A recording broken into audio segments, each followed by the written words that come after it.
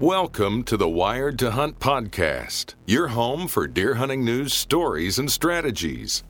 And now, your host, Mark Kenyon.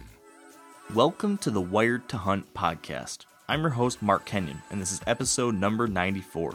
Today on the show, we're diving into the mind of big buck killer Ben Rising with the goal of discovering exactly how he's killing the deer he is on such a consistent basis.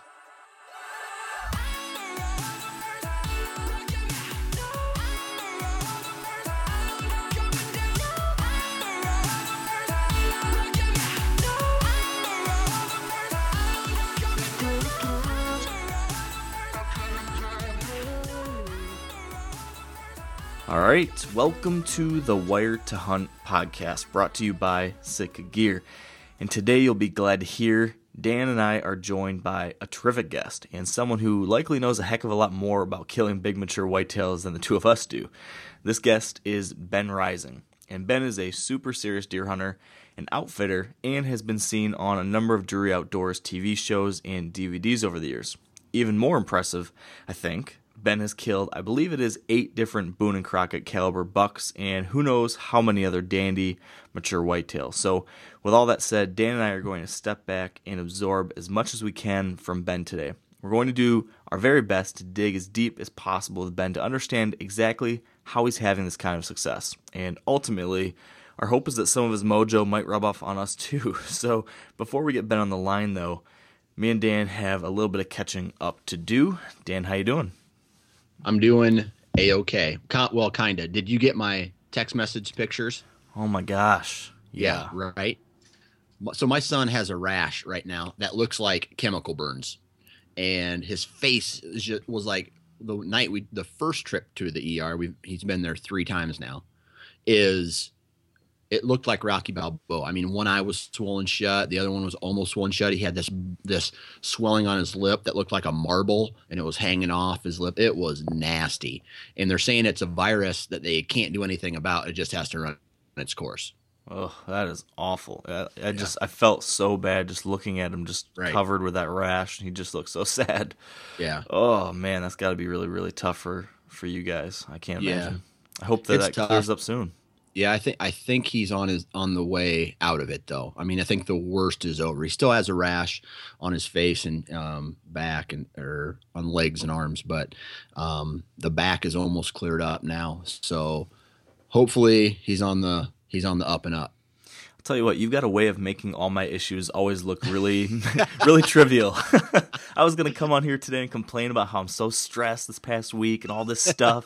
And now here it is. Dan says, well, my kid's been in the hospital 3 times. And I just can't stack up with that. I guess I can't complain that my trail camera batteries died. Yeah, exactly. You're stealing my thunder. Oh, man, that's bad, though. Yeah, I got nothing compared to that. All that's new with me, and kind of interesting, is I had my first deer-related speaking event last week. Oh, really? So I did like a seminar for the first time. It was interesting. You know, I didn't get to hide behind my computer screen or the podcast mic or the video camera. This was just me in front of people. And I don't know, have you ever done that, Dan? I don't think you have you? I've never given a speech to people based on deer hunting before. I've given a company speech or a speech to a class, but nothing like this. What was it for? Yeah, it was for a quality deer management co-op meeting here in Michigan. So, gotcha. You know, this is something I figured, you know, at some point in my career, I'm probably going to have to start doing these types of things. So I better get started somewhere. And this came up, and it was, you know, I figured it'd be a small, safe way to get my toe in the water. So I volunteered my services and thought, hey, I'll go up there and talk for a little bit. So it was cool. There was probably about 50 people, so not a huge audience, but enough that I, if I did something stupid, it would have been embarrassing. So yeah, I was nervous. I'll be honest with you. I was nervous because I like you. I've done a lot of speaking in front of people for my old job. You know, sales pitches and speeches and different things like that. But not about not in my new career yet. So that was a new thing. Did you picture the crowd naked? No, I did not, because it was primarily older gentlemen. So Wouldn't have been all that interesting for me. Gotcha.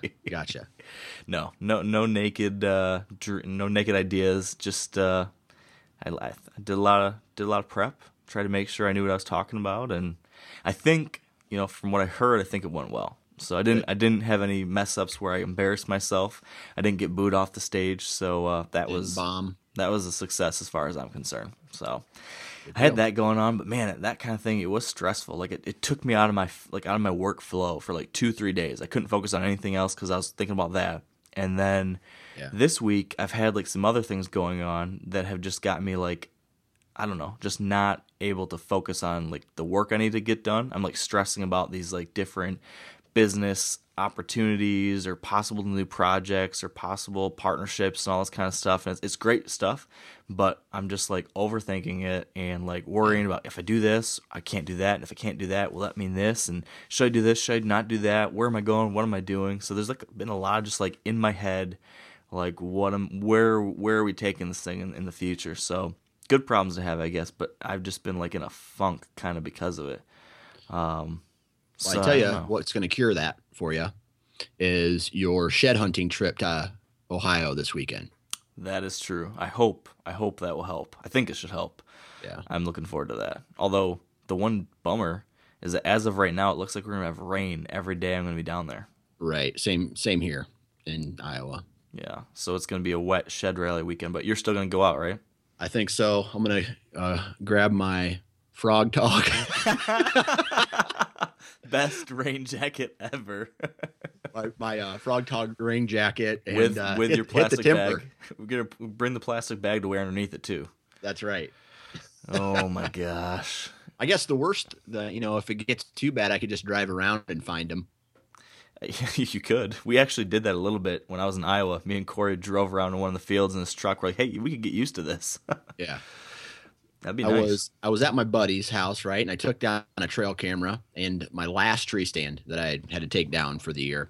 And we're driving back into town, and I took this different way for some reason, and I see something out in this like CRP that looked like the CRP had laid down, and I look at it, I'm like, oh, that can't be. So I back up, and there's 2 kids and a mom playing out in this front yard. So I back up, and the mom instantly goes into like creeper mode where she's like, who is that and what are they doing? So I back up, I look at it even closer. I'm just like, it's like 100 yards off the road. So I pull into the driveway, and I go up to this lady. I'm like, okay, I'm sorry for bothering you, but there's something over there that looks like a deer antler shed. Do you guys shed hunt or hunt at all? And they're like, no. I go, do you mind if I go up and grab it? If it is in fact a shed. So I grab it, and it's like one of the top 10 biggest sheds I've ever found. That is awesome. Yeah. That looked like an awesome shed. I saw the picture. That was a sweet piece of bone. Yeah, it's not bad. I'm jacked because I'm just, I would love to have put in hours and hours of walking to find it, but hey, sometimes you just got to, take what you can get. I'd rather be lucky than good, right? That's right. How did you? It looked like 65 inches or bigger. Wouldn't you say maybe? I'd put her closer. I'd probably put it closer to 60. Okay. I mean, the G4 on it is not that big. Gotcha. I guess it's kind of crab clawed, I guess, if I remember right. Yeah. Yep. Heck, that's still a nice piece of bone. I'll measure it, and then I'll let you know. Yeah, I'd be curious to hear. That's awesome, man. That's cool. That's a good sign for the next big shed hunting trip, right? Hopefully. Right. Hopefully they're not all. I mean, there's been no snow this year, so hopefully they're not all chewed up by the time that we find them. Yeah, that is the one concern I've been having too. It's getting a little bit late, and if they've been on the ground a lot, there could be some issues, but you just never know. So that's right. Well, I'm excited for next week's podcast. Hopefully we'll both have some good stories to share on that front, and man, I'm excited to find out if a couple of my bucks in Ohio made it. I'm really excited for that because I'll be checking the cameras, checking the sheds. So we should have some answers by next week, some big answers. Well, okay, so I talked to you about this just a little bit. Now, it's episode 94, right? This one is episode 94. Yes. Okay, that means episode 100 is coming very soon, and I'm a fan as much as the next guy, the listeners. So I want to know: are we going to do something big for the 100th show? I mean, do we got a contest, or do we have like fireworks or something like that? I can tell you this: we do not have fireworks, but we do have some very cool things planned. I can't share specifically what those things are yet. I want to kind of keep it under wraps for a little bit longer, but we are going to make sure episode 100 is one to remember. We're going to do some cool stuff, so definitely stay tuned for that. I think when I looked at the calendar, that's going to be sometime in April, mid-April, if I remember correctly. So yeah, stay tuned. Episode 100 is coming, and we're going to do it up big. So it's I'm excited about it too, for sure. Perfect. So with that little tease out of the way, Dan, I think we do need to get Ben on the line. It is time for our call with Mr. Rising. So let's take a pause here briefly for a word from our partners at Sitka Gear, and then we will give Ben a call. All right, so as we do every week, we're talking to Sitka product category leader Dennis Zuck. And today, I want to ask Dennis a little bit about Sitka's hometown, Bozeman, Montana. Now, I'm a huge fan of Montana, but when I think of Big Sky Country, my mind jumps to elk and mountains, not necessarily whitetails. So, Dennis, do you guys have any whitetails out there to test this gear on? Yeah, and it's kind of funny because your mind goes right to the elk, which a lot of the folks here go right to the elk too. But, if you think about the Milk River or some of the things you've seen on outdoor television, that's all in Montana. And I'll tell you, there's a ton of whitetail deer in Montana, and there's some great hunting here for them. It's kind of interesting. I tell people all the time, if you want to go shoot, if you're really comfortable, want to shoot a 135, there's all kinds of 135 type of animals in Montana. You'll see more of those than you will see in lots of other parts of the country. So you absolutely can test product here for whitetail. You can create some really good gear. That's why we moved it here. We moved it somewhere where we could go out and beat up stuff for the whitetailer, but we could beat up stuff for the elk guy, or we could, go out and, test our next waterfowl idea. So, this place is exactly where you want to be if you're going to try to build clothing systems for the hunting community, whitetail included.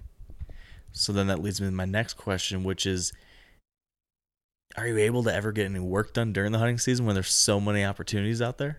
Yeah, well, that I can work from home philosophy. Well, I can work from the field too. So the great thing is I can go out, test some product, and I might answer an email on my phone once in a while. A lot of us say we don't do it, but we all know we probably do. So we work a lot from the field. We work a lot from the office. It's the game we play. It's the world we live in. Yeah, I am definitely guilty of similar work habits such as that during the hunting season, so I can totally relate. Nothing wrong with working from the field. So if you'd like to learn more about Sitka Gear and the whitetail products they're putting out there, you can visit sitkagear.com. And now, let's get back to the show and give Ben Rising a call. All right, with us now on the line is Ben Rising. Welcome to the show, Ben.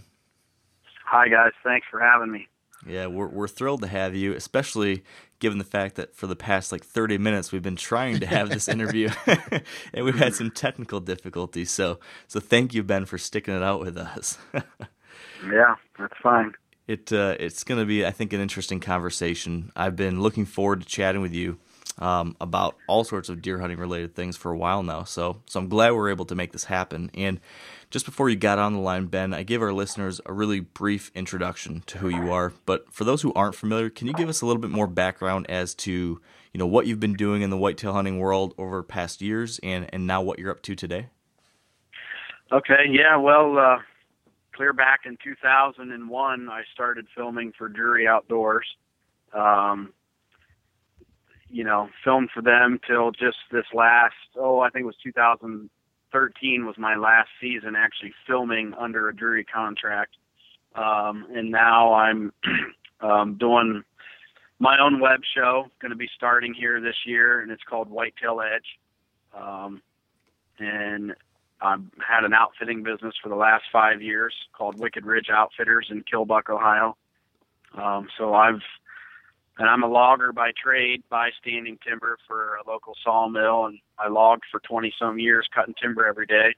And just in the last 2 years, I've kind of got off the chainsaw a little more and doing more of the legwork in the woods and estimating timber and, buying jobs.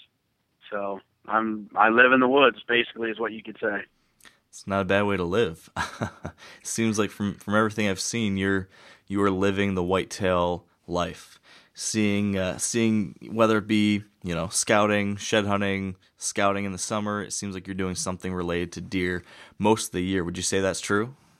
Oh yeah. Yep, for sure. And I feel that's, my dad started me trapping years ago when I was just a little boy. My dad was a big predator caller and trapper. He wasn't a real big deer hunter, but, he knew animal habits and he knew things like that. And I think that played a huge part in making me into a good hunter when I developed the bug to want to deer hunt. I started bow hunting when I was 13, and obviously a big learning curve not having anybody in my family that was a bow hunter. But by the time I was, early 20s, I'd really started to get a good grasp on it, So yeah. So when and I think being in the woods helped. Yeah, sorry. I was just going to ask, when did you make the switch, and maybe it was an evolution or a switch? When did you move from just hunting deer to targeting a certain type of deer or age or size or something like that? When did that happen for you? Well, I guess you'd say it happened with my first encounter with a real, Boone and Crockett size animal. And, that would have been and it's funny because the very first year that Drury's contracted me to film for them, I actually killed my very first booner. My very first deer on film was a 184-inch 9-point deer. Jeez. And, I had killed some good deer up until that point, but never a 180 class type deer. But just hunting that deer that year on 50 acres of land against other people that were trying to hunt the same deer. And, that deer, I killed him on October 23rd, but that deer taught me so much. I watched him in the summer some and filmed him, and, and I just learned a lot about that deer and, how different they were. And, it just really gave me the bug, and I call it booneritis. It's a disease, I call it. And it just, I wrote an article a few years ago called Booneritis, and it just depicts the, once that gets in your blood, when you kill a deer like that or you get to hunt deer of that size, just nothing else to do, at least for me. I enjoy killing big deer out of state. Like, obviously, if I go out of state away from home, my standards are different if I only have 5 days to hunt. A mature buck is a mature buck. Good 4.5, 5.5-year-old deer, even if it's, 140 class deer, is still a great deer to kill in 4 or 5 days, and that's a very smart animal to kill. But if I have the time to pick out a very large animal, and choose from different farms and trail cameras, and, and that's why I kind of like to get multiple farms even out of state, because I try to do my homework and I try to pick the biggest deer I can find to kill.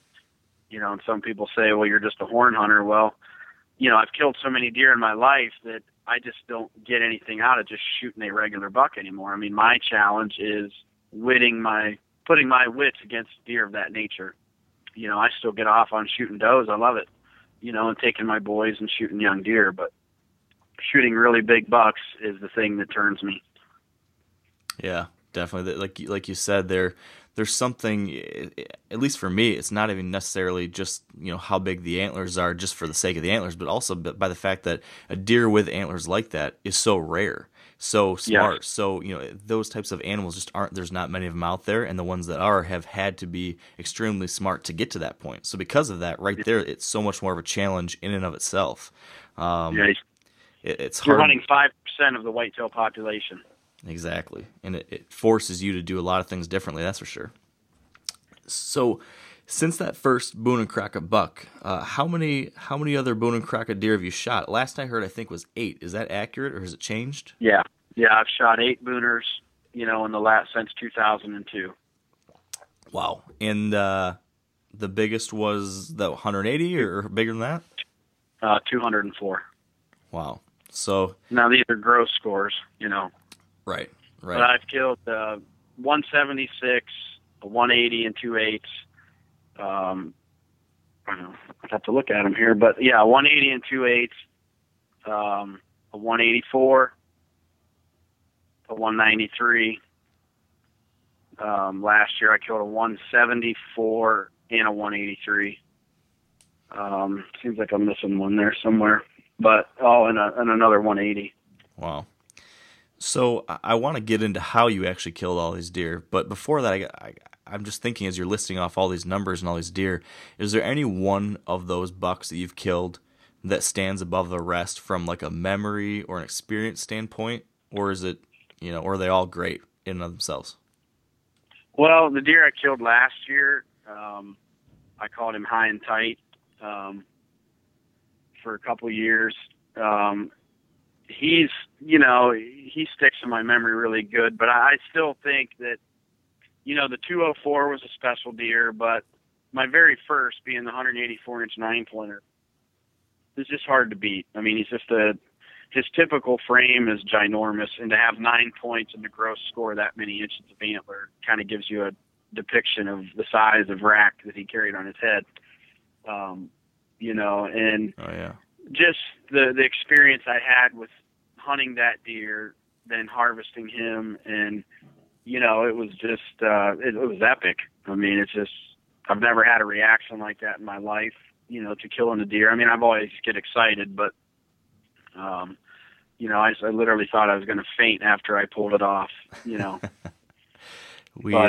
weird because I've had a lot of guys sit in the tree with me and film, and I've filmed and killed numerous bucks, from 130-inch deer up to Booner class, with a bow, and everybody just says that the one thing that they notice about me is that, like ice in my veins, I just don't get rattled, and I just concentrate on what I'm doing. The way I look at it, I just work so hard to get to that point and put myself in that position that is not the time to get nervous and have a meltdown. Yeah. It's the killer instinct, they say. Man, it's interesting. It's interesting you bring that up because literally just last week our episode was all about this very topic of the killer instinct and how you handle the moment of truth. And so I'm curious, one of the things we were talking about is, are some people just born with it, or is it something you acquire with experience after killing so many deer or having encounters with so many mature bucks or anything like that? Have you always had that killer instinct, that ice in your veins, or is this something that has grown over time?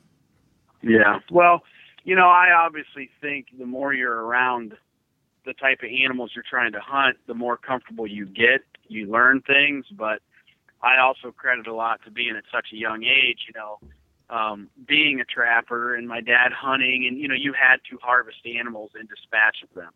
So I guess you'd so to speak, taking an animal's life was instilled into me at a very young age, and I think, and just, but I also think that you're born with it. I was catching red fox and coyotes at the age of 13 years old, and I don't know if you know much about trapping, but red fox are very smart. They're very cagey to scent. They'll flip your traps. They'll turn around and they'll take a dump on your traps if they smell human scent. So my dad taught me so much at that young age about things like that, I literally was hated by adult men in our community that were trappers that couldn't catch fox, and I was catching, 20 a year. And wow. So I do think that it's just a natural, everybody has a gift, and I honestly believe that this lifestyle is my God-given talent, Yeah. But I do think that people can overcome nerves and the ability to, settle in and get used to, putting themselves in those positions and having an animal of that caliber in front of them and keeping their cool, you know. But I'll tell you a funny little saying that my buddy Mark Drury always said, and this is funny. After I went out there one time and I was filming with him turkey hunting, and we had a guy in camp that he was filming, and this guy had missed about 3 turkeys that day already, and or 2 already in the morning, and then after the third one, Mark Drury got up and he booted the decoy across the woods. And he come over to me and he says, "Look, Ben," he goes, "this is how it is." He goes, "Some people are killers," or he goes, "some people are hunters, some people like to hunt, and then there's killers." And he goes, "This guy, he just likes to hunt." And he walked right to the truck. Yeah. He takes it personal, I mean, obviously he wasn't mad at the guy. It was just he was mad at the situation, Yeah. you know, because he's just not used to that. You know, he's not used to having failed attempts and, you know, but I think that's the truth. There's some people that are out there just because they want to be out there, they're enjoying, you know, and then there's that type of people like Don Kiske, Jay Gregory, myself, you know, Waddell. I mean, you can drop those guys anywhere in any situation and they're going to drop the hammer and it's going to count. You know, everybody makes a bad shot. But, you know, a lot of these so-called, what I call them, computer and Facebook hunters, they judge all of us because they think that, well, if I had the areas to hunt that these guys do or hunt those farms that they have, we could kill these same deer. But, you know, that's not really the truth. I mean, there is a big separation in, you know, they all had to start somewhere and work their way to the point that they're at now. And part of the reason they're at where they're at now is because they can pull it off. Yeah. You know, in crunch time, they make it happen. So that brings up an interesting. Sorry, go ahead, Dan. Let's elaborate on that for a moment, and talk about the places that you are hunting. Were all of these booners killed in Ohio, and were they on public or private ground? You know, is that ground basically maintenanced for killing big deer? Yeah, well, so like my very first one, you know, was just a piece of land I got permission to hunt on, and the farmer's family hunted there too. You know, and it wasn't a very big tract of land. So that deer was being hunted. Most of these deer that I've killed have either been on, say, I might acquire a lease. But, you know, none of the leases are big enough that you can control the deer and you can control the neighbors. You know, everybody hunts around me. And, you know, I literally have to, you know, I hate it when people even find out where I'm hunting, because if they find out that I've leased a farm or I got permission to hunt a farm, they think there's 25 Boone and Crockett deer living on it, you know, and so instantly you get pressure around you even harder than what you had originally. But I've walked into many farms over the years and killed the biggest deer on the farm the first year I've had access to it. You know, and I'm talking even pressured deer, you know, I mean, the one deer I killed, he lived on public land. I didn't kill him right on public land, but it was really close, you know, I mean, within 50 yards. So, Wow. You know, it's just, you know, and honestly, a lot of those guys are the same way. I mean, I've watched Michael Waddell. I've been with Mark Drury. You know, you can drop those guys anywhere and they're going to make it happen, because that's just, you know, it's in their blood. I mean, it's just what they were born to do, and they know how to do it. They know how to read deer and sign and land, and, you know, there's so many factors to it that, you know, people overlook, you know, and I think in today's world, because there is so much TV and so much hype about killing deer, and they, you know, and they see a lot of the shows, you know, where everybody's killing these big deer. I don't think they realize the work that's gone into that 30-minute TV show to watch that happen. Right. You know, even though they may be hunting, you know, like, you know, there's no doubt, and this is nothing against people like Lee and Tiffany and, you know, Mark and Terry and guys like that have large tracts of land. You know, I mean, they've worked their butts off to get to that point and have those, but those deer are still big deer, and they still act like big deer. You know, they may be a little less pressured, so they're more apt to move when things are good, but they're still not stupid, you know, and, you know, it's just a big misconception, I think.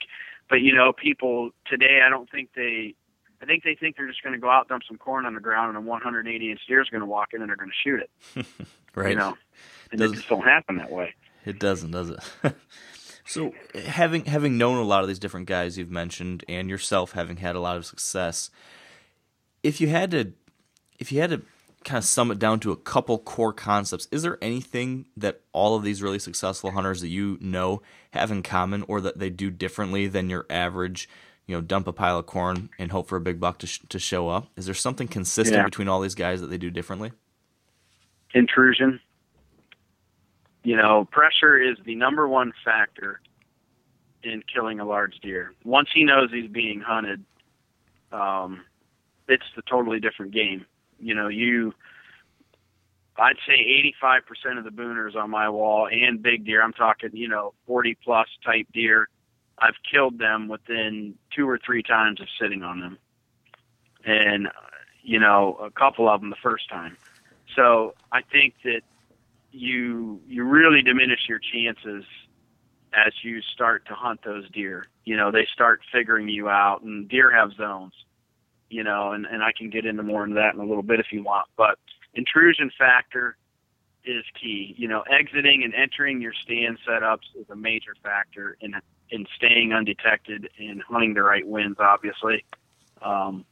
Putting yourself in those positions where those deer are traveling, Yeah. And I think every deer has a weakness, and you have to locate that weakness somehow, either by visual observation, by running trail cameras in certain areas, and doing it right. And just knowing what the pressure of the people hunting the same farm you're hunting is doing to the deer. Yeah, so let's talk about that weakness aspect. You mentioned a couple of high-level ways you might be able to go about doing that. Does that start now? Do you start trying to identify weaknesses in a deer or learning about a deer during the spring, or is this something that happens, during the season? Well, if you've had a prior relationship with a buck from the fall before and you didn't harvest it, well, yeah, you could maybe learn some things right now from it by trying to find, obviously where he shed his antlers, where he was feeding late season or after season. Maybe dig a little farther into his core and find out exactly where he's bedding if you can. And I think that's where a lot of people struggle.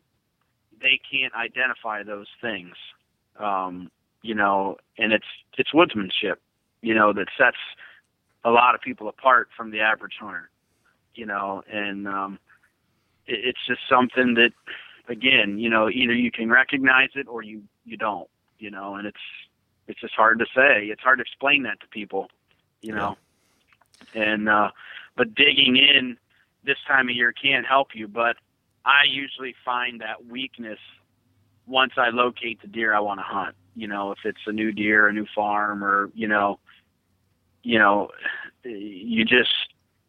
can either run it, you can either figure that out by trail cameras or where the food sources are, or, a glitch in the land that may stick out and say, that is the weakness. That is, he has to walk through that spot to get there, and that's kind of how I killed the big buck I killed this year that just showed on Bone Collector. There was a little pinch between a creek and the corner of a field. He wasn't going to want to expose himself.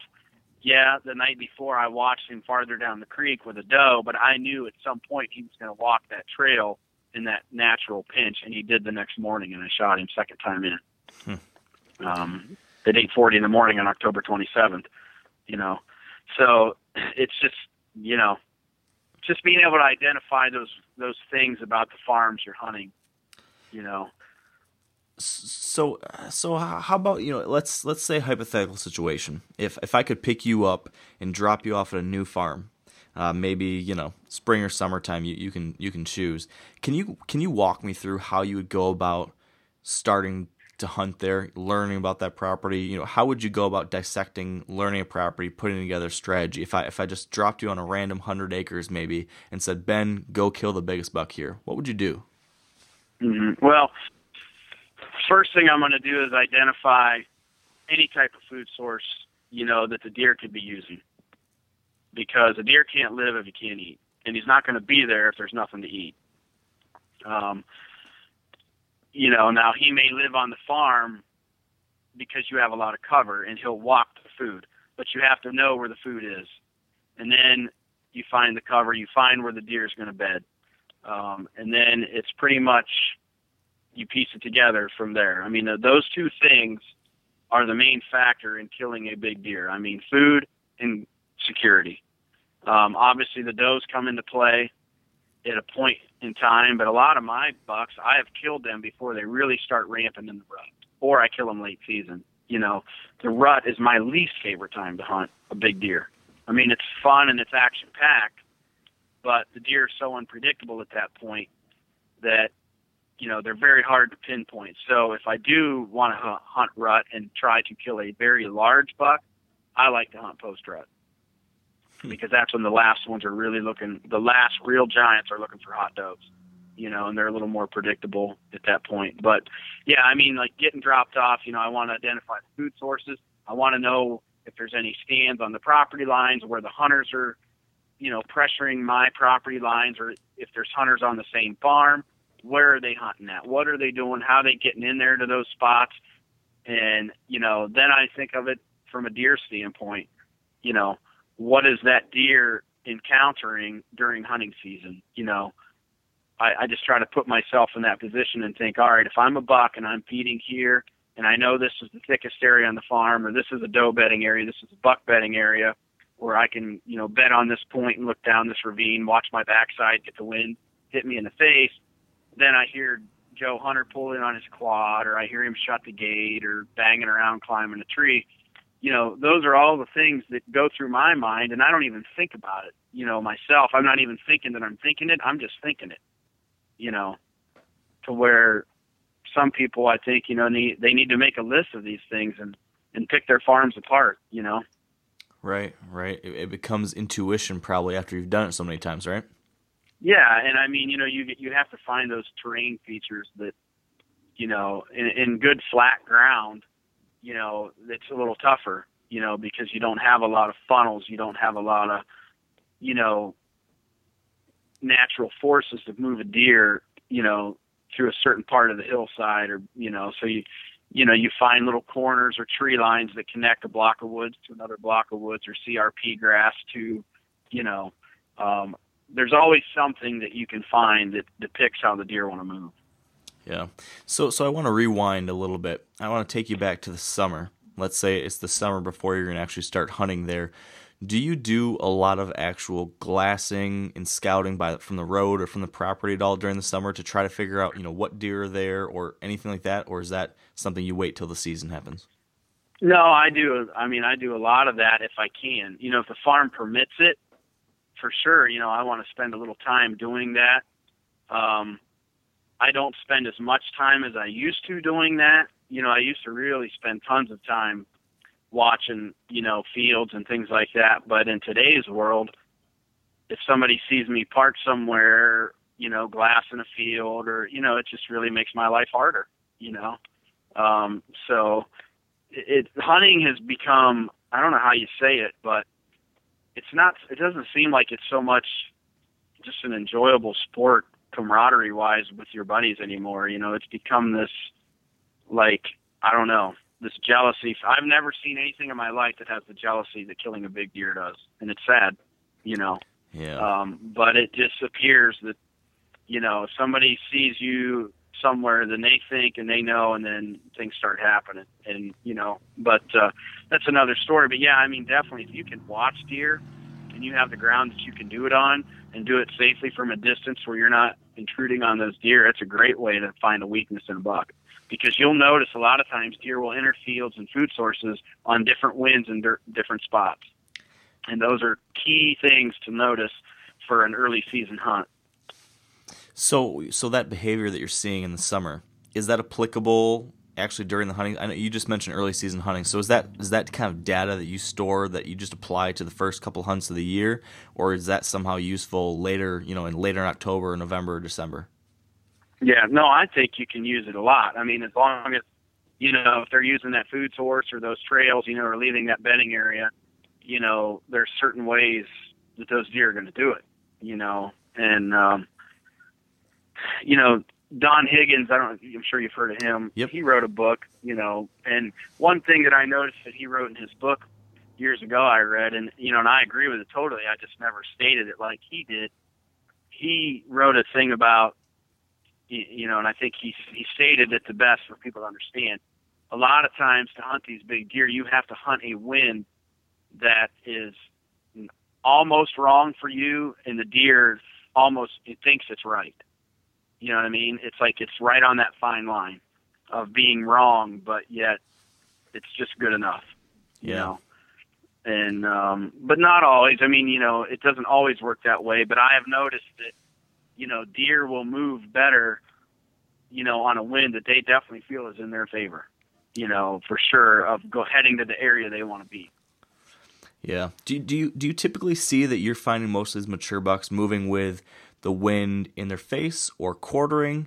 I feel like we've talked to so many different people about this, and it seems like everyone kind of agrees that yes, a mature buck likes to use the wind, but there's lots of varying answers as to how they use it.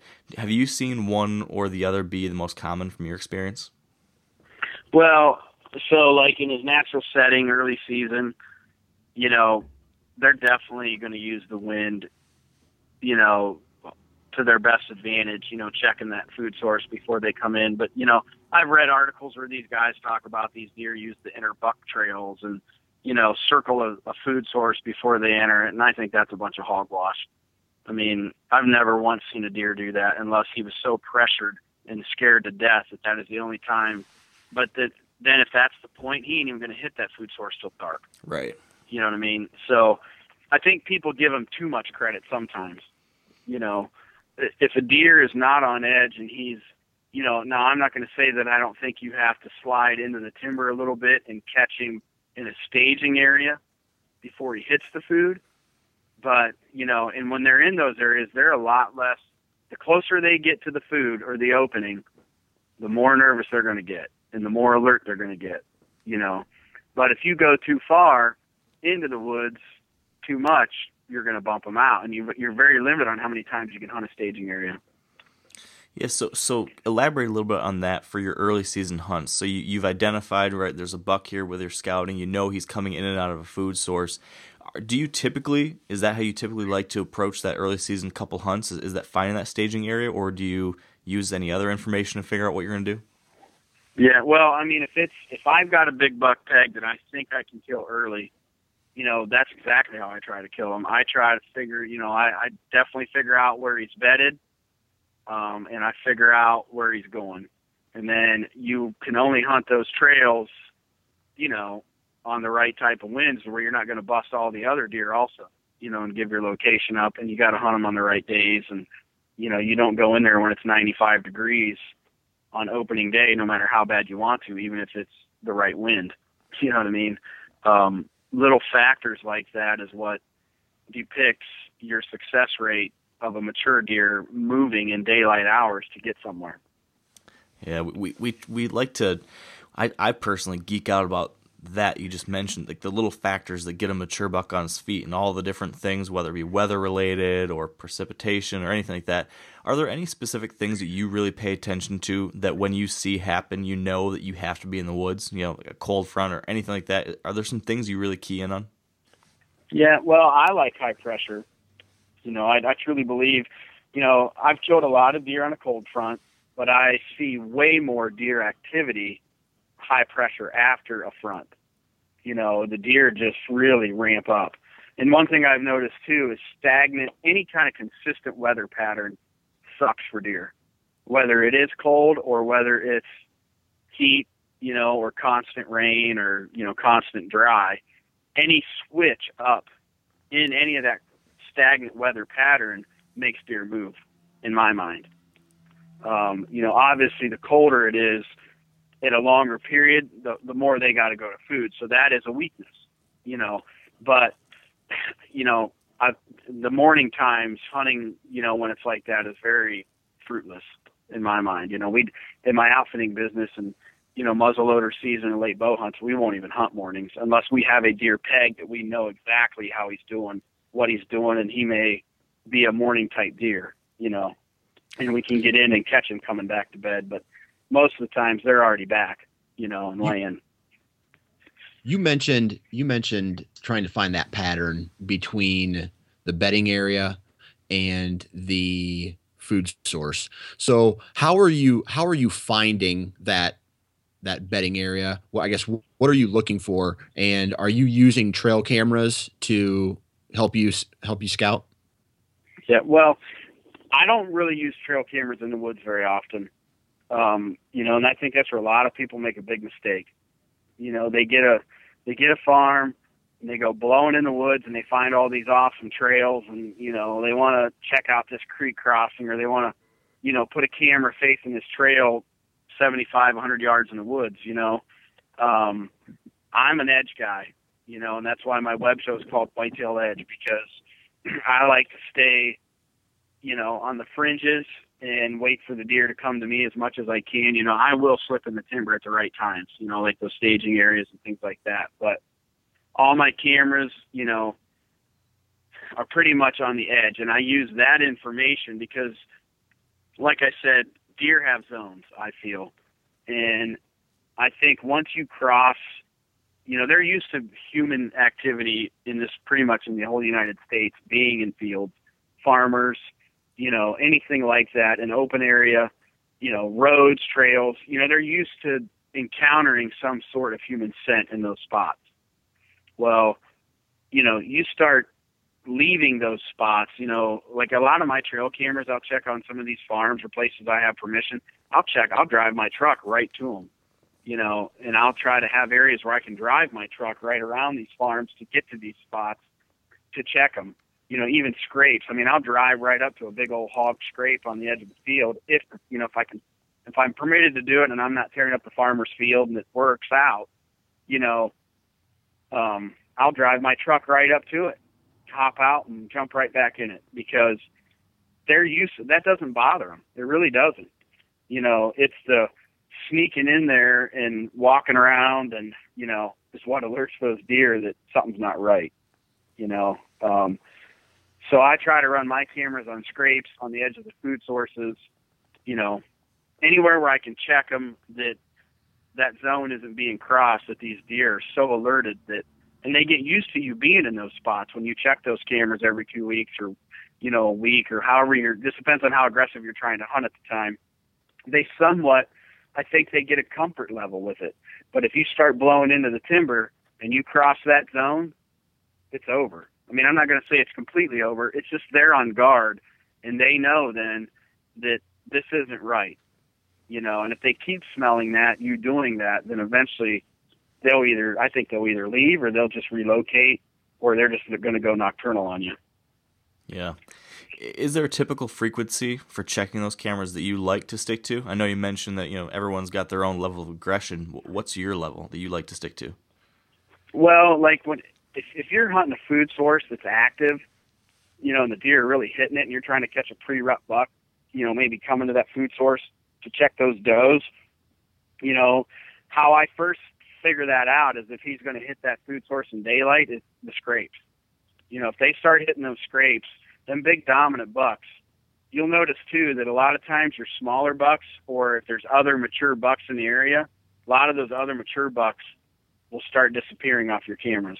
And it gets down to one really big deer, and then you start figuring out which buck is the dominant buck in that area because, they'll all hit those primary scrapes and spots, but, each dominant buck in my mind has his core area, and he starts patrolling that area as it gets closer to the pre-rut, and he starts rooting out those other bucks out of that area, and you'll start noticing on your camera, some of them other bucks aren't going to show up there very often because they know they're going to get their butt kicked, or they're going to have a confrontation, and so when you start catching that buck cruising his area and hitting them scrapes closer to daylight, or closer, getting to the food source before it gets dark, that's a prime time. And, when it's starting to get to that pre-rut, sometimes you got to check those cameras in those edges to where you can get in and out, undetected. You can check them every 3-4 days if you need to.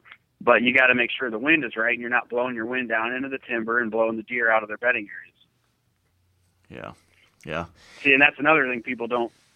They throw caution to the wind, when it's just checking cameras. They don't think about it. Right. The deer doesn't know the difference, right?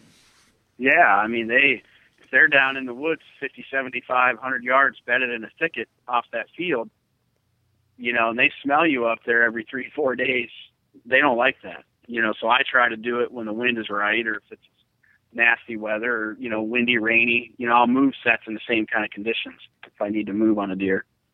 And I also, I don't shower. And it starts for me in July, normally.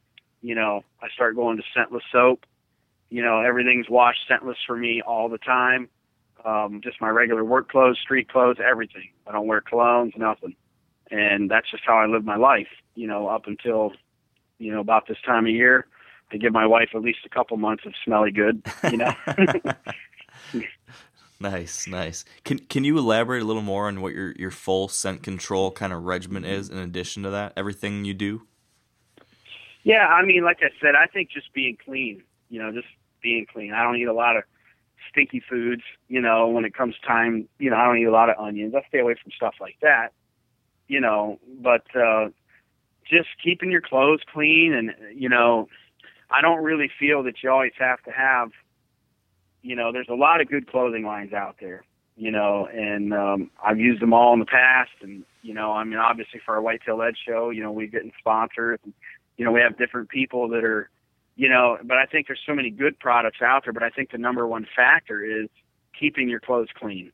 You know, you're not pumping gas, you're not wearing the same boots, jumping into Dairy Queen and that you're going to walk into the stand with, you know. I just feel that that's, you know, that's imperative, is just trying to be as clean as you can and keep all your equipment clean. Definitely. It's one of those things that's easier said than done, though, right? Sometimes it's easy to, at least I occasionally find myself tempted to try to cut some corners when it comes to that type of thing, because, you know, especially later in the season, you've been being obsessive about scent control for months and months now, but like you said, it's just so important. You have to pay attention to those details, right? Yeah, I think so. And I mean, but I will tell you this, you know, the right wind is the right wind. I mean, you know, and that's why you hear the stories of people killing deer, smoking cigarettes, and, you know, guy gets off work at the factory, walks out and pounds a 190, you know, with a shotgun or whatever. I mean, it happens all the time, you know. But I do believe that, you know, if you hunt the wind right, you can get away with more. If you have your stand set up in those situations where a lot of other deer aren't going to nail you, and, you know, you could hunt however you wanted as long as the wind's right, you know, and it ain't swirling and the thermals are good and you're not hunting. You know, there's so many factors. I mean, you could talk for 3 days about this. True. I mean, you really could. I mean, I even amaze myself sometimes at the things that come up into my mind when I'm being asked that I always forget that I'm even thinking about, you know. Yeah, that's the truth. I guess that's part of the fun of it, right? Is there's so many different aspects of this to obsess over and think about. It definitely keeps me and Dan up late at night thinking about these things all year. So glad to know we're not the only ones. Yeah, for sure. I got a question about when it's time to make your move. Are you identifying a buck? You know that he's in an area and you know he's working a particular field edge or coming through a certain trail. Are you setting up an observation stand first, or are you going right in because you have a gut feeling or you have hard evidence that this buck is going to be coming through this particular area? Yeah, well, I'm big on, you know, I mean, if I can use observation stands, you know, at a distance, like before season, or like say, for instance, say I go to a farm, like my lease in Illinois that I just picked up last year, you know, and this is a funny story because like the guy was trying to lease this farm out and nobody wanted it because it was too thick. Well, I never heard of such a thing in my own mind, you know. Seriously. So when the guy told me that, I was on the road. You know, I looked at the aerial and then I went out there and I leased it, you know, because I like thick. I mean, and I know that that's what big deer like. You know, they like to be alone and they like thick. And, you know, pretty timber doesn't hold bucks. You know, it'll have deer, but it doesn't hold big deer, you know. And so in that aspect, the very first time that I went out there to hunt, you know, in the fall, I'd ran cameras and had good information, knew what kind of bucks was on it. And it's funny, there was 2 booners on this farm. Jeez. Because it was so thick, and they could get away from each other. You know, they could bed each end of this one picket, and they didn't have to look at each other. And so it worked for them. And nobody else would really mess with it because it was so thick. So it was hard for them to, you know, hunt it. But anyways, you know, so for that instance, I did set up an observatory stand because I'd never hunted the farm. So I wanted to know how the deer in general moved on this farm. You know, from one side of the farm to the other, how did they get there? How did they use these tree lines? You know, and day number 4, I smacked a 174. So can you share with us a little bit more about what you saw that put you in position to shoot that buck? So you set up an observation stand. What happened to get you there to where that 170 was? Yeah, well, I mean, I had a good idea from running trail cameras where he was at anyways, and just the lay of the land and, you know, where there was a nice transition from open timber to the thick timber, really made it appealing to me. But from an observation point, from the one area where I could watch the fields a little bit, I did see, I could tell where the does were coming from, and I could seem to tell where the bucks like to be. Well, as pre-rut gets around, where that's going to switch around, and the bucks are going to go to the does. So, I got in that transition, that funnel, what I call a travel corridor, from the buck area to the doe area, and I set up and I waited for the right wind, and the first time with the right wind, we killed him. It's awesome when it works out that way, isn't it? Yeah, when it does. It doesn't always, but right. But I also feel that if you're meant to kill that deer, it's going to happen, no matter what you do wrong or whatever. But if God doesn't want you to kill that deer, no matter how hard you try, you're not going to kill it. Because I've encountered that so many times. Biggest deer I ever hunted in my life, it just wasn't meant to be.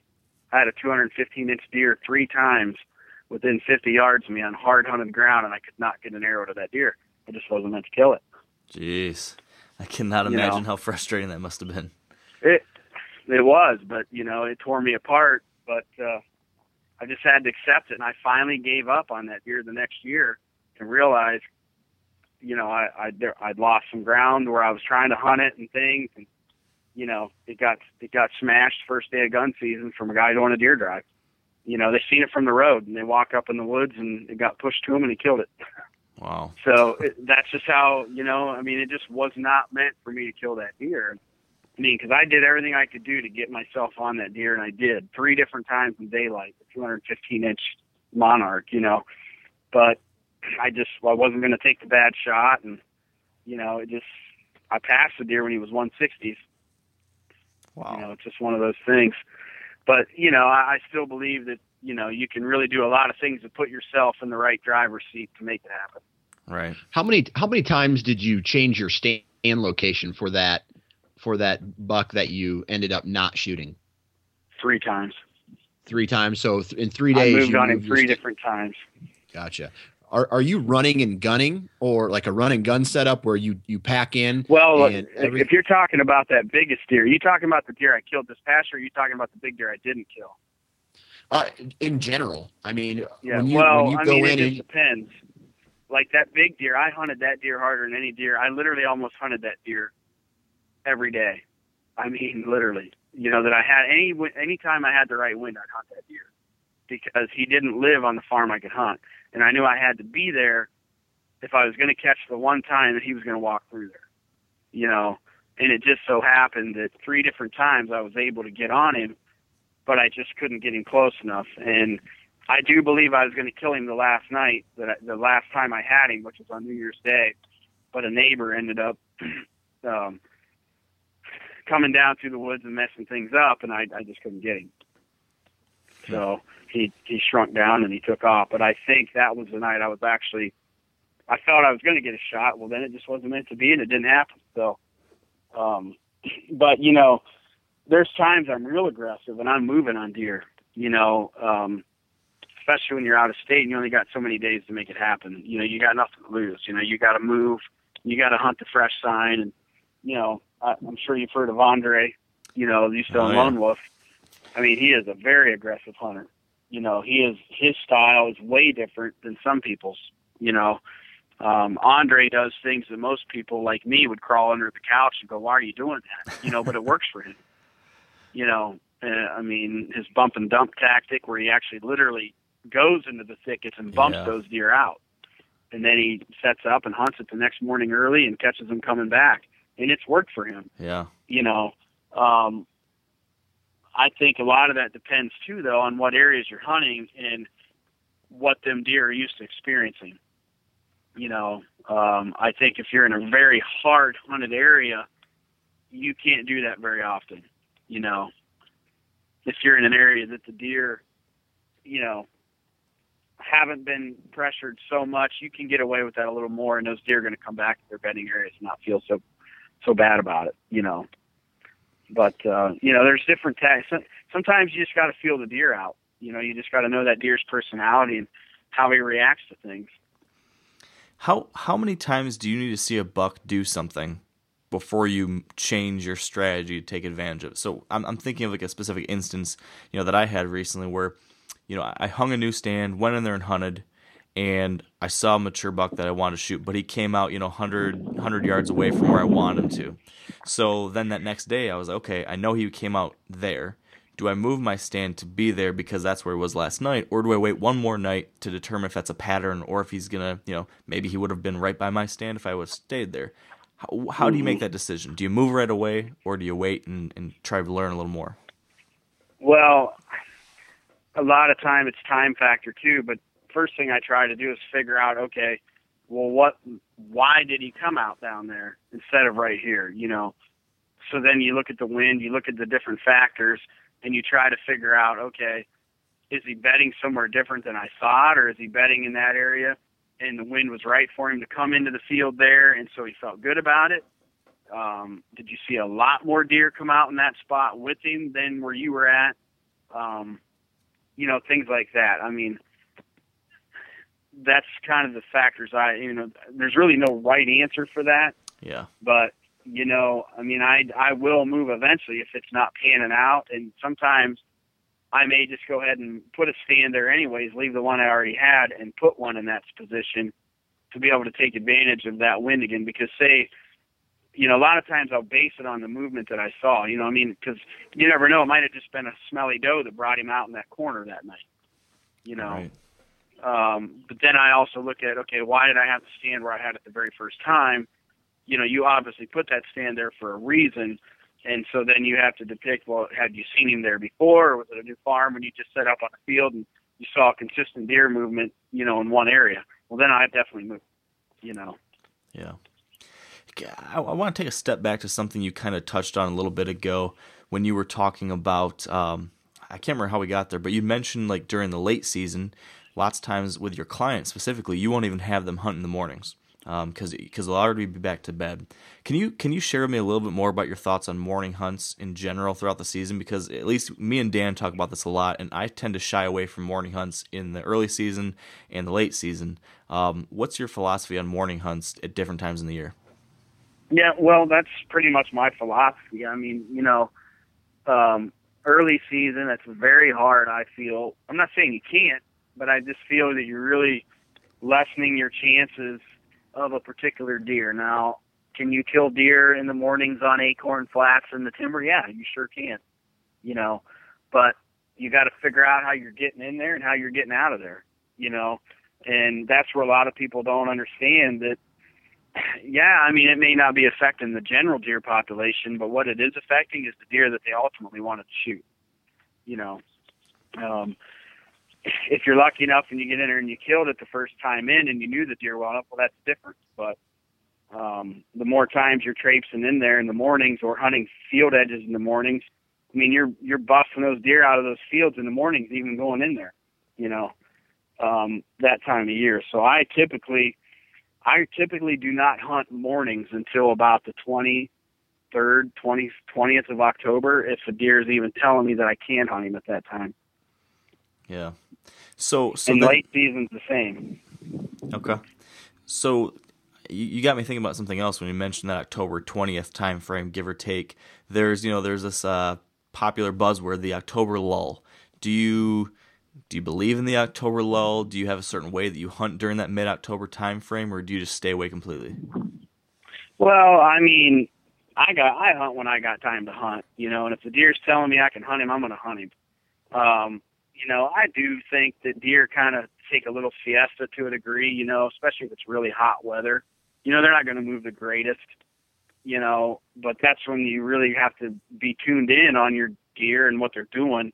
Being an outfitter, I got to produce deer all the time for these guys, and so it doesn't always work.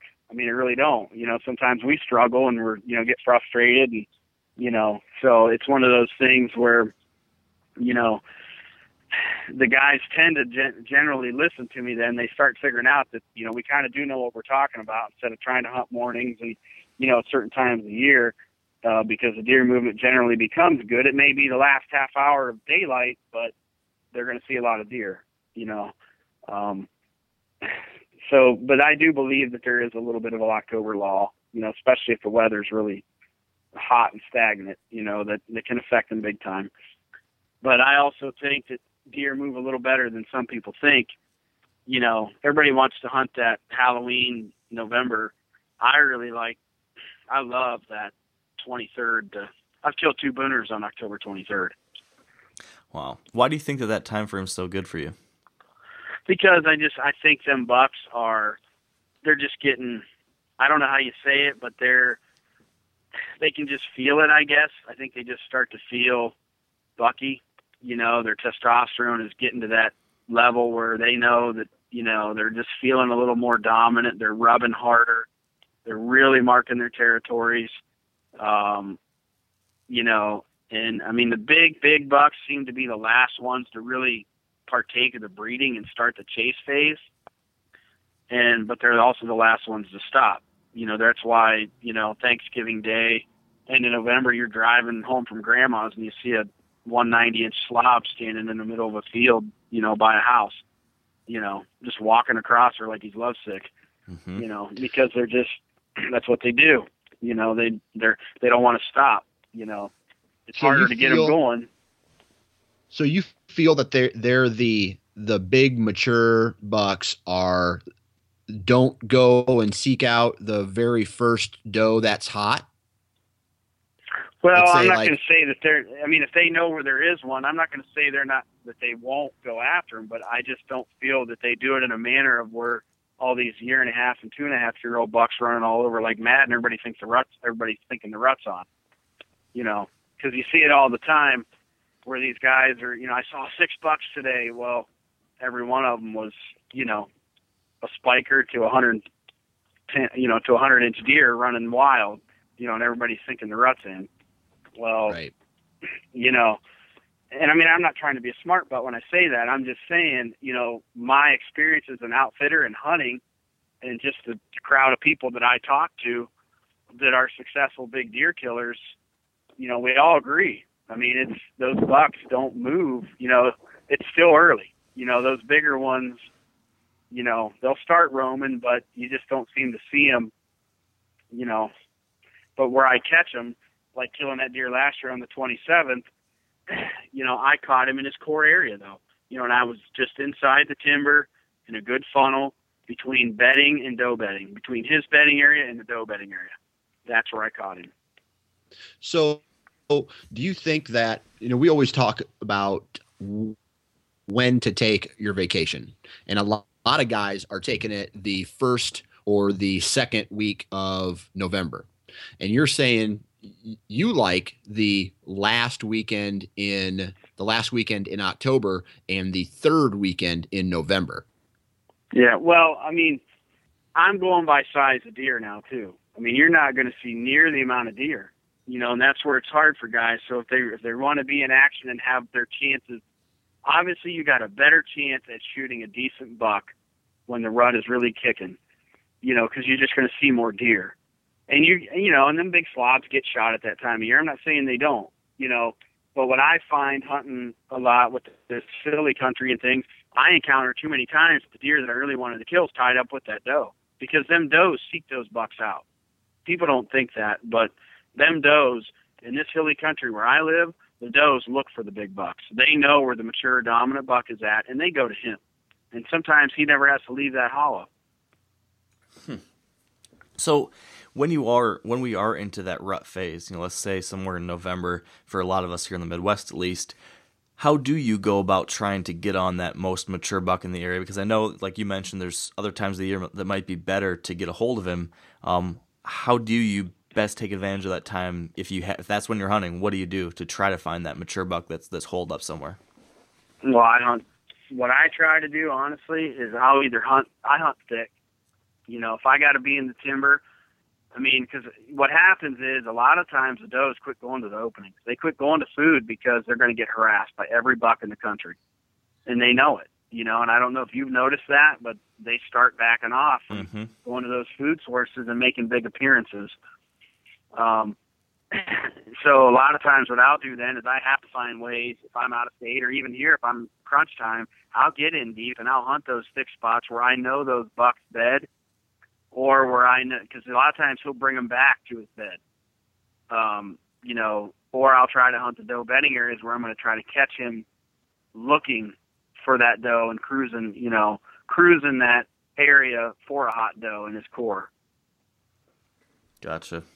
It's all about getting in there where most other guys don't want to go, right? Yeah, I mean, I'm not saying guys won't go in there. It's just a matter of doing it in the right way, and I'll hunt the downwind sides of those areas. I don't dig right in the middle of it. I hunt the outside edge. I hunt that transition zone on the downwind side, because, big fat bucks are lazy. They'll get in the thick stuff and root them does out, but he's not going to do it till he smells her in there. Because, they can smell a trillion times better than a human, and what they can smell. They can smell a hot doe so far away, it's ridiculous, and so them just cruising the downwind side of a thicket. That's why a lot of times you'll see them in the hill country, they just run half hillside, and they'll check every trail along that hillside that comes off the ridge or up the ridge that goes up to it. And they're just running hillside, checking trail to trail to trail until they hit the track that's hot. And then all of a sudden you'll see them shoot down or up, whichever way they felt she went. Yeah. Speaking of hillsides and stuff, given the fact that you live in hilly country and hunt in a lot of areas like that, are there any specific types of terrain features like that, or in addition to that you found deer, behave consistently around or use in a certain way? Can you elaborate on any of those types of features? You mean as far as like in the hills, or just any Yeah, You mean any kind of? It could be any. Yeah. Well, like in the hills, I notice a lot the bucks bed. You'll get a lot of bucks that bed, 3/4 of the way up. They bed in a manner to where they can watch below them and get the wind in their back. Mm-hmm. And you'll see that even in a little more open timber. They'll bed in those areas if they got a log or a root ball that's popped up that they can, because they have access of escape. They can get away because they can see you coming from a long ways, or they can smell you from a long ways. But I notice, it just seems to me that I'll catch big bucks up on the ridge, and I like to hunt ridges because I can keep my wind consistent. But I'll catch a lot of those deer up in those spots, late mornings, when I am hunting mornings. It seems like that's when I'll catch those bucks in those areas, is coming back up into those spots. In the evenings, I typically will try to hunt a little lower, catching them coming down to the food sources, or to a food source, and, looking for does, catching them on those doe trails, if they're smelling for does. Okay. Makes a lot of sense. But, transition is a major factor. That's one thing that if people learn to pick out transition zones. And what I mean by transition, it could be, small timber to big timber, thick brush to medium-sized timber, swamp to hardwoods, CRP to, woods. Any of those areas, you're going to find buck tracks. And those are good places to try to scout from, especially this time of year. Yeah, like you said, just backtrack and just see what deer are doing. Yeah, it's all about that edge, right? Just like you mentioned with your upcoming show. So, I guess as you're talking about some of these different places that you're setting up, and I got to thinking about your actual setup. Do you have any typical things that you always do when you set up a tree stand? Is there a certain height or certain way you like to face your stand? Anything specific about how you actually get your stand setups up that you like to share? I'm big on cover. I'm not necessarily a big believer in that you got to be high. I'm more a believer in your background you have to be hidden. I've killed, I saw my partner Tim Woods shoot a deer 7 feet off the ground. We was in a little cedar tree, and we literally could almost. There was times we could have kicked the doe in the face, I think. But it's all about cover in my mind. being hidden. Yes, the higher you are, you can get a little better wind consistency or maybe get away with something. But like I said, we try to hunt the wind anyways, and so we're not so much worried about that. We try to get hidden, especially when you got two guys in the tree and you're running cameras. Yeah, that makes things. So wherever I can get into the cover and into a crotch and feel hidden, and I try to place my stand where I don't have to do a bunch of moving to get the shot, if possible. I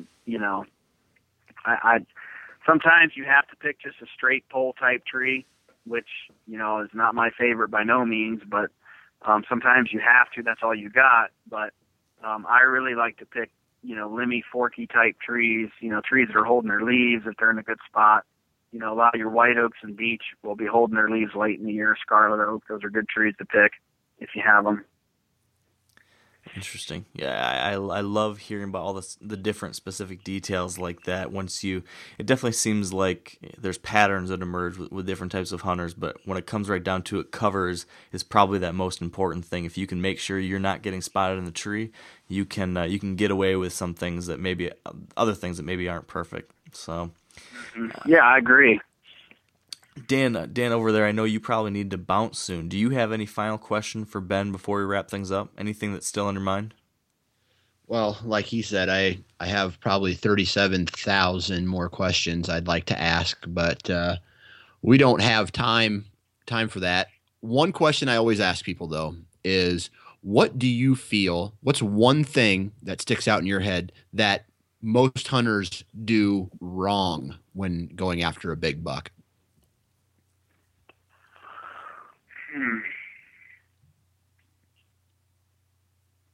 Boy, that's a tough one there. I mean, I think sometimes hunting too much, that's one thing I've taught myself over the years is hunt smarter, not harder. Yeah. And it all depends on the deer. If you know that deer isn't living on you and the only time you're going to get him is if he's walking through you on your property, then maybe you have to hunt harder than normal.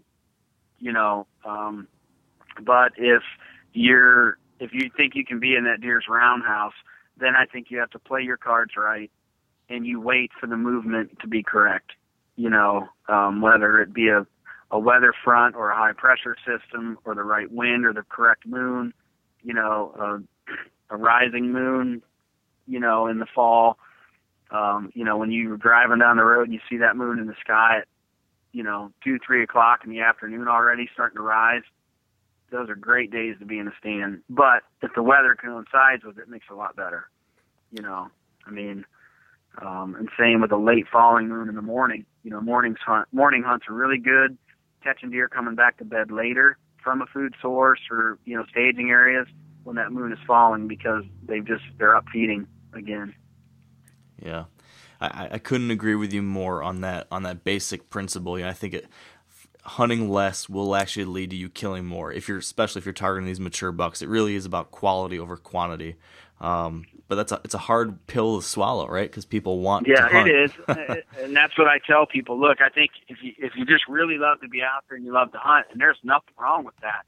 I love to be out there and enjoy Mother Nature, and just watch deer in general. But I'll sit certain spots for that. I'm going to go hunt a farm that I don't care about or that I'm not worried about. Trying to kill the biggest deer on that farm. I'm either trying to harvest a doe or something like that, or just in general be in the woods watching deer movement. But I'm not going to consistently go pounding into the area that I'm trying to kill a 190-inch deer that the neighbors are trying to kill also, and I'm not going to do anything in my power that's going to push him to somebody else before I get the chance at him. Yeah, that's the trick, is figuring out where that fine line is that you can walk, where you can hunt enough to have the chance for success, but not so much that you blow them out of the country or lose that chance. Yeah, and I think that's where people, if they pay attention, if they learn how to run the trail cameras correctly, and they're not blowing into the timber, and they're smart enough to understand that the information and the data they're collecting from the trail cameras on the edges or the scrapes or the food sources, you piece that part of the puzzle together. You look at the times that those pictures were taken. If you're if those deer aren't hitting your food source till an hour, 2 hours after dark consistently, well, they're bedding a lot farther away than you probably have access to, you know. So you either got two choices. You either got to get access to where they're at, or you got to hunt deeper on your property and find a way to get in there to catch them coming to that food source before it gets dark, you know. But if it's real late, then you got a big battle against you, and you're going to have to wait till the rut, you know, or that pre-rut time when those bucks are really antsy. Then that's when you can somewhat catch those deer in an unpredictable spot, you know, when they're normally not there. You know, if they start hitting those scrapes on your farm and hitting those food sources, cruising around looking for does in that pre-rut at a better time, getting closer to, you know, the end of day darkness or daylight, then you can somewhat put it together.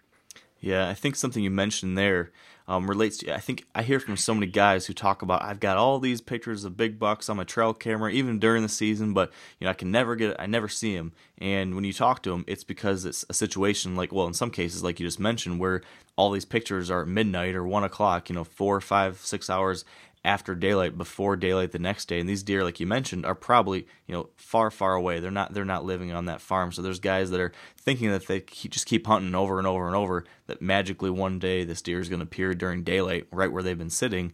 But in a lot of cases, either they are pressuring the deer so much that he's become nocturnal, or he only shows up on your property 3 hours after dark because he's not living there. And so to your point, you need to wait until the rut when maybe there's a better chance of him cruising through during daylight. So it's all about trying to put those pieces of the puzzle together and figuring out how you read that intel and how that fits into what your strategy should be, it seems like. Yeah, you know, I agree. And I mean, you know, it's hard to explain. And sometimes those deer are on that property.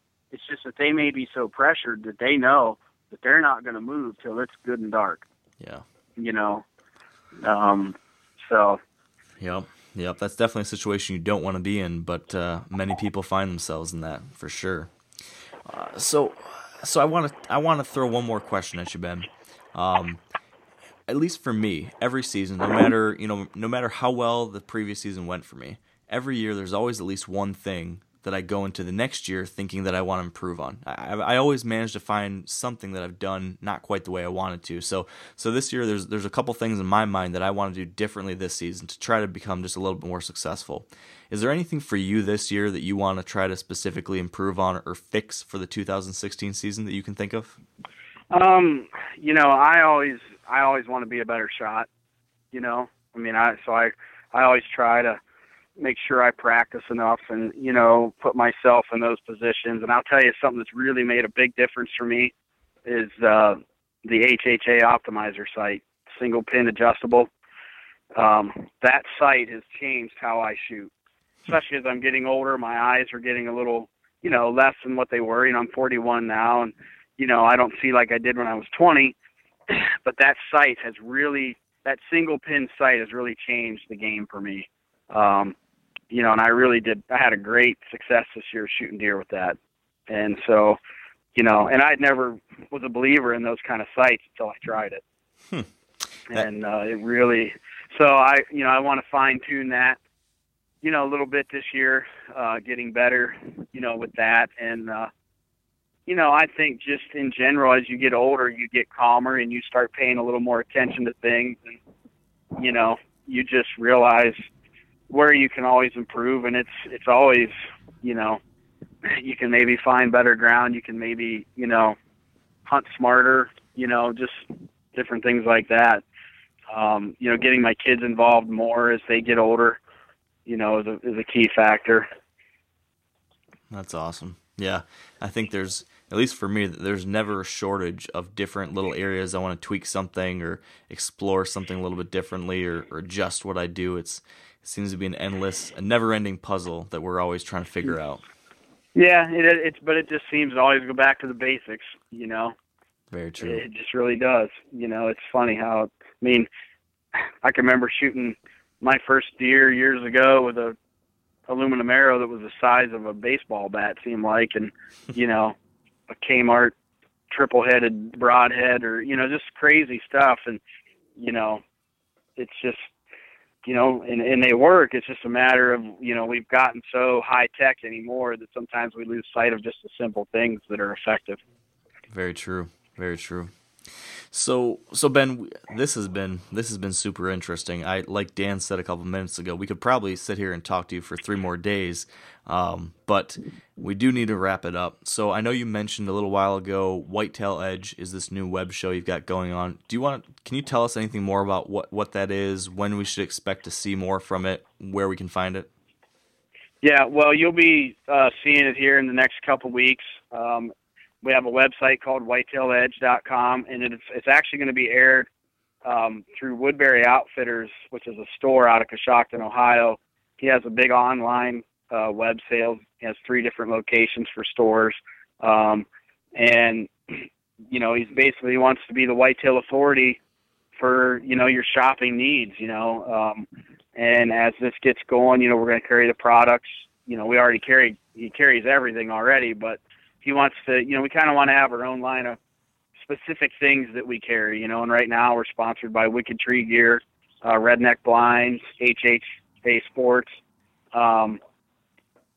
Rocky Boots, so just different things like that. Big Tine, which, here in Ohio you can supplemental feed deer, and I was just introduced to Big Tine last year, and the results were amazing to me as far as, what it can do for your deer herd, especially this time of year after they're shedding.